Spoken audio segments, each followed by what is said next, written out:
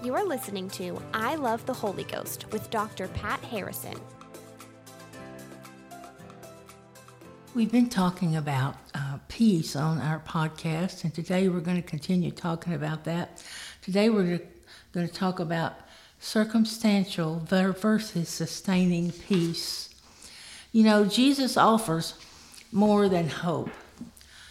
Unlike the peace the world offers, his peace depends solely upon himself, the unchanging, eternal, all-powerful one. His peace is not dependent upon outward circumstances. The world delivers circumstantial peace, which is based on needs being met or on good circumstances surrounding us in our lives. For instance, ministers can experience circumstantial peace when their churches are doing well, their attendance is up, their Bible schools are well funded, and their incomes are adequate. Another example of circumstantial peace is when we have lots of money in the bank or when we get good medical reports from the doctor.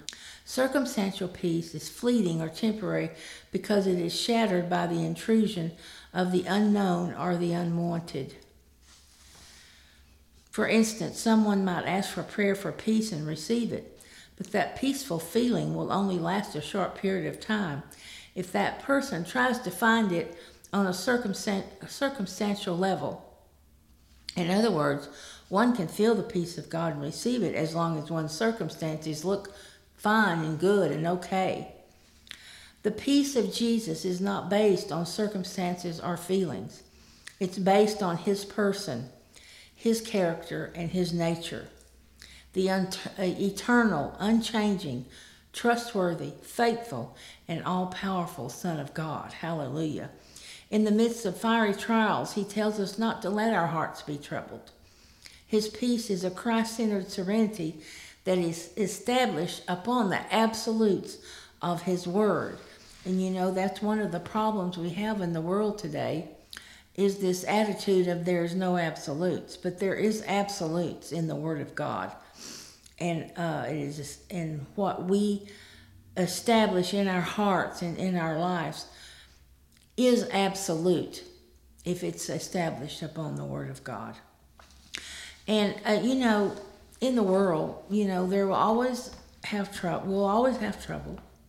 Sometimes distressing times, chaotic times, and uncontrollable circumstances. But we cannot let our peace depend on circumstances. It must depend solely on the presence of God. It's just like I told you in the last podcast, you know, when my husband passed, that circumstance could have just robbed me of my peace totally.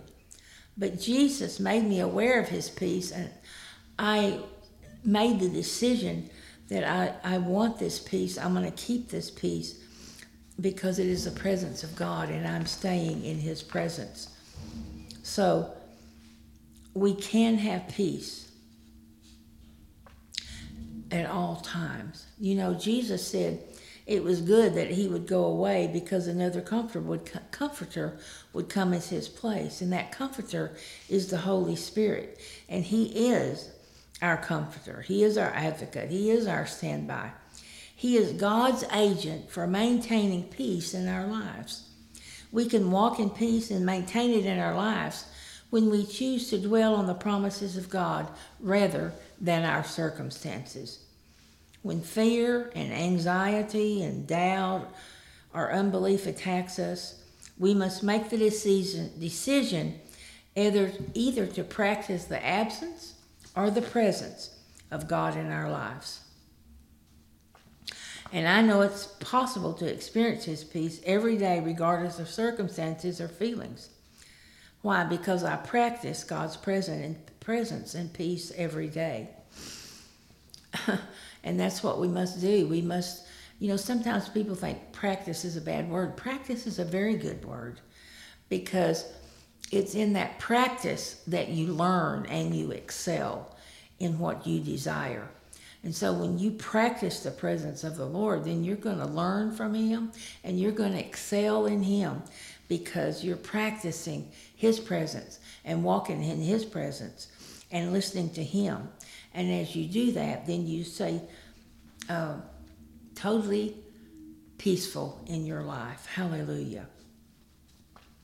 You know, as parents of 3 children, my husband and I learned to rely on the Lord as we raised them, particularly when they became teenagers and started driving and going out on their own.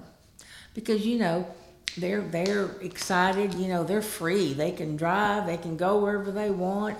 However, they do have rules and regulations that their parents have given to them. And I can remember one night, one of our children missed the curfew. And, you know, in those days, we didn't have cell phones, so we couldn't call or text or find out what was going on. And after about 30 minutes past curfew, you know, we were getting a little anxious and upset. You know, and I had all these thoughts running through my mind of what could happen to my child, and it was trying to produce fear and worry and anger. But the moment I realized my emotions were trying to take over, I started praying in the Holy Spirit. And I began refusing those wrong thoughts and said to the Lord, Lord, you know where my child is. You know what's going on. I trust you and I ask you to help her and me. And I started praising and thanking him for his protection and peace. And I began quoting the promises from his word concerning my children. And the moment I did that, you know, his peace just rose up on the inside of me and came out of me and over me. It was as if someone had wrapped me in a warm blanket. I was aware of his presence and his peace. My emotions immediately calmed, and then I could think clearly. And as my husband prayed in the Spirit, the same thing happened to him. And so then, after we got in peace, we began to pray again in the Spirit. And as we prayed, this time in peace, the Lord showed us exactly what had been going on, and he assured us that our child would be home soon. And not long after that, we heard the outside door open. And this child was trying to enter the house quietly, hoping we were asleep. That hope was dashed as my husband opened our bedroom door and said, you need to come in here, please. And he calmly said to her, I can see that you're trying to think up something to say, but before you lie, let me tell you where you were, what you were doing, and why you were late. Because my husband and I did not allow our emotions, the fleshly carnal man, to rule, we were able to handle the situation and the necessary discipline by the wisdom of God, which produced peace in our home and in our children's lives. Excuse me, had we allowed our emotions to rule, which is very easy for parents to do, we could have made the situation worse and harmed our relationship with our child and possibly the child's relationship with the Lord. Then the next morning, we sat down with all of our children, reviewed the situation, and explained how we'd prayed and trusted in the Lord. And that circumstance became a testimony to our children of God's love, care, and capabilities. And because my husband and I chose to follow after peace, we prayed and trusted God. Then we chose to obey his instruction. The choices we make will decide whether or not we have peace. Will we receive this gift from God and fight to maintain it, or will we become victims of circumstances? As we walk in the presence and promises of Jesus, his peace does permanently abide in us. He is our quietness, our rest, and our tranquility of heart and mind. And just as we say those words and just talk about his peace, there is a quietness, there is a rest, and there's a tranquility that we are aware of. Why? Jesus' peace is not the absence of trouble, but his peace is his presence in the midst of turmoil and trouble when our circumstances and minds and lives seem out of control. John 14:27 said what?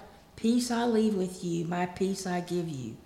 I do not give to you as the world gives.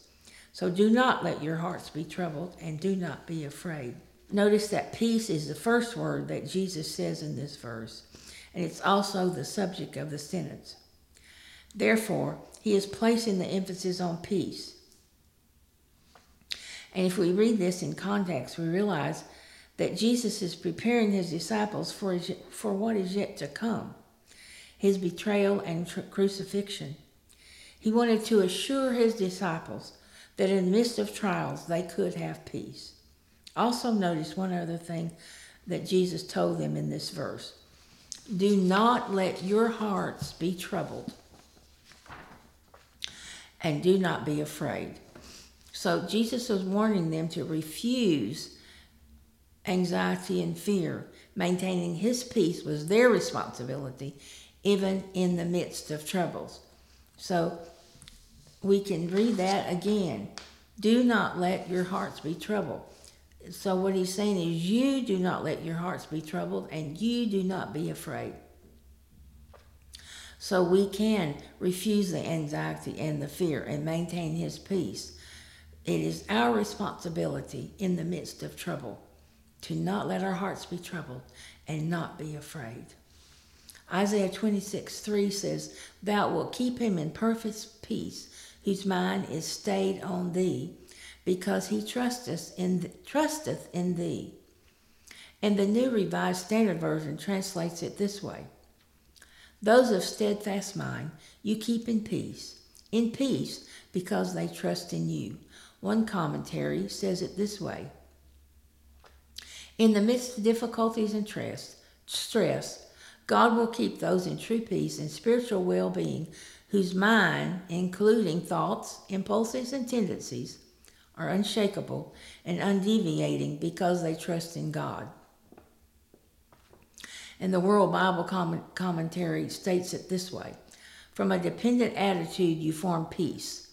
Peace when one's confidence is in you, Father God. To walk in Jesus' peace requires us to focus all of our thoughts, our impulses, and our tendencies on him. We have to be totally dependent on him. A dependent attitude speaks of a willing and teachable heart, not a willful or rebellious one. It is a prerequisite for someone who is trusting God. If we are going to trust God, we have to depend on him. If we're going to depend on him, we have to trust him. Trust and dependence are the key ingredients to peace. Philippians 4:7 says, And the peace of God, which transcends all understanding, will guard your hearts and minds in Christ Jesus. And the Rotherham Bible translates it this way, And the peace of God, which rises above every mind, in other words, it rises above your mind. And then another translation reads, which surpasses every human conception. So the God to whom we pray and offer thanksgiving, whose ways are higher than our ways, is totally trustworthy. His peace accompanies our prayers and comes because prayer is an expression of trust. We do not need to have life all figured out in order to trust him. We trust him because we can't figure things out, and he's the only one who has perfect knowledge. We must willingly surrender everything to him and refuse to pick up what we have turned over to him. Then the peace of God will work in our lives. You notice I said we must willingly surrender everything to him and refuse to pick up what we have turned over to him. In other words, you trust in him and you don't pick it up again and try to figure it out. You just totally trust in him. I've given this to you, Father God, and I totally trust you, and I know you know what to do and how to cause things to happen as you desire. So sustaining peace is based on a constant hope in and understanding of the promises of God. When we set our eyes on other things, we lose focus, we lose hope, and we lose peace. The Apostle Paul told the Colossians in Colossians 3:2, set your mind on things above, not on things on the earth. And I like how the Message translates this verse. Don't shuffle along, eyes to the ground, absorbed with the things right in front of you. Look up and be alert to what is going on around Christ. That's where the action is. See things from his perspective. So we're not to ignore circumstances and pretend they don't exist. Instead, we are to see them from Jesus' point of view. Our job is to focus on Jesus, the living Word of God, and point others to him. Circumstances are temporal. They are subject to change at any moment, and only God and his Word are eternal and unchanging. We cannot depend on circumstances to give us lasting peace. Sustaining peace can only be found in the presence of the eternal, unchanging God Almighty. He wants us to have it.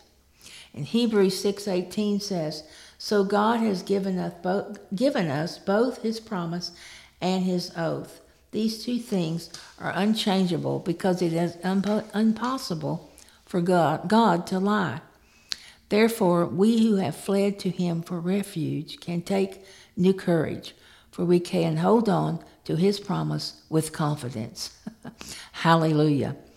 The two unchangeable things are the promises of God, for it is impossible for God to lie, and the oath by which God's promise is confirmed. Our hope and sustained peace is fixed after the eternal order of God.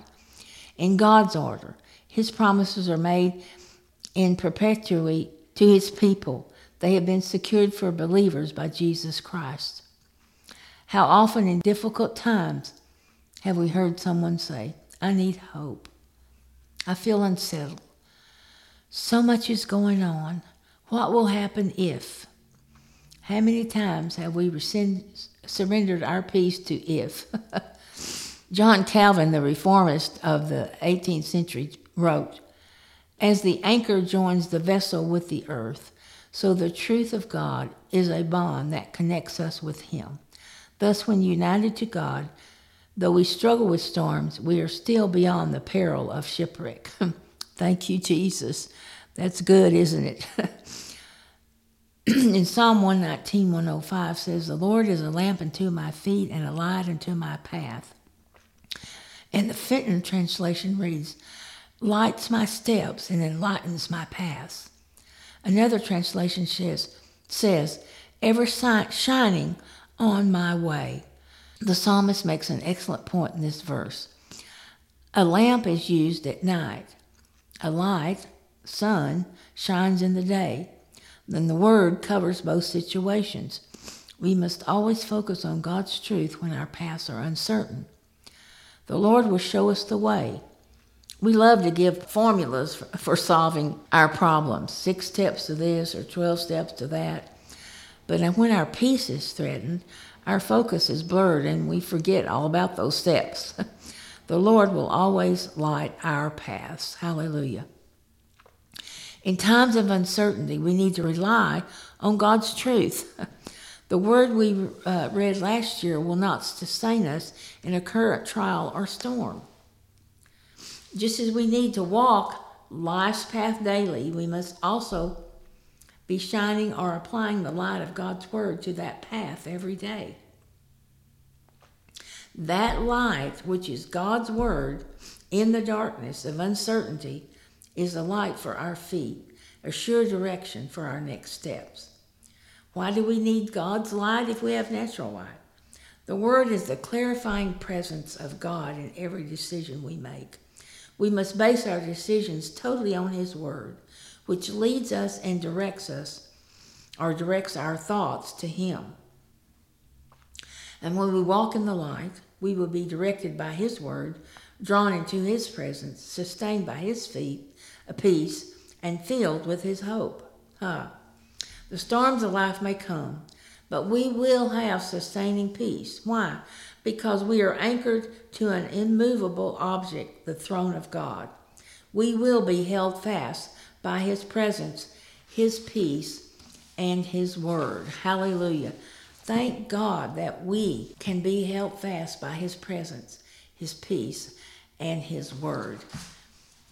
Let's pray. Father, I thank you this day as we spoke forth your word, that revelation came to those listening, Father, and understanding, and they're able to maintain the peace of God in their life because they walk in the light of the word, and therefore they are established. I give you praise for that, and I thank you in Jesus' name. Amen. Thank you for listening to I Love the Holy Ghost with Dr. Pat Harrison. For more information, go to patharrisonministries.org.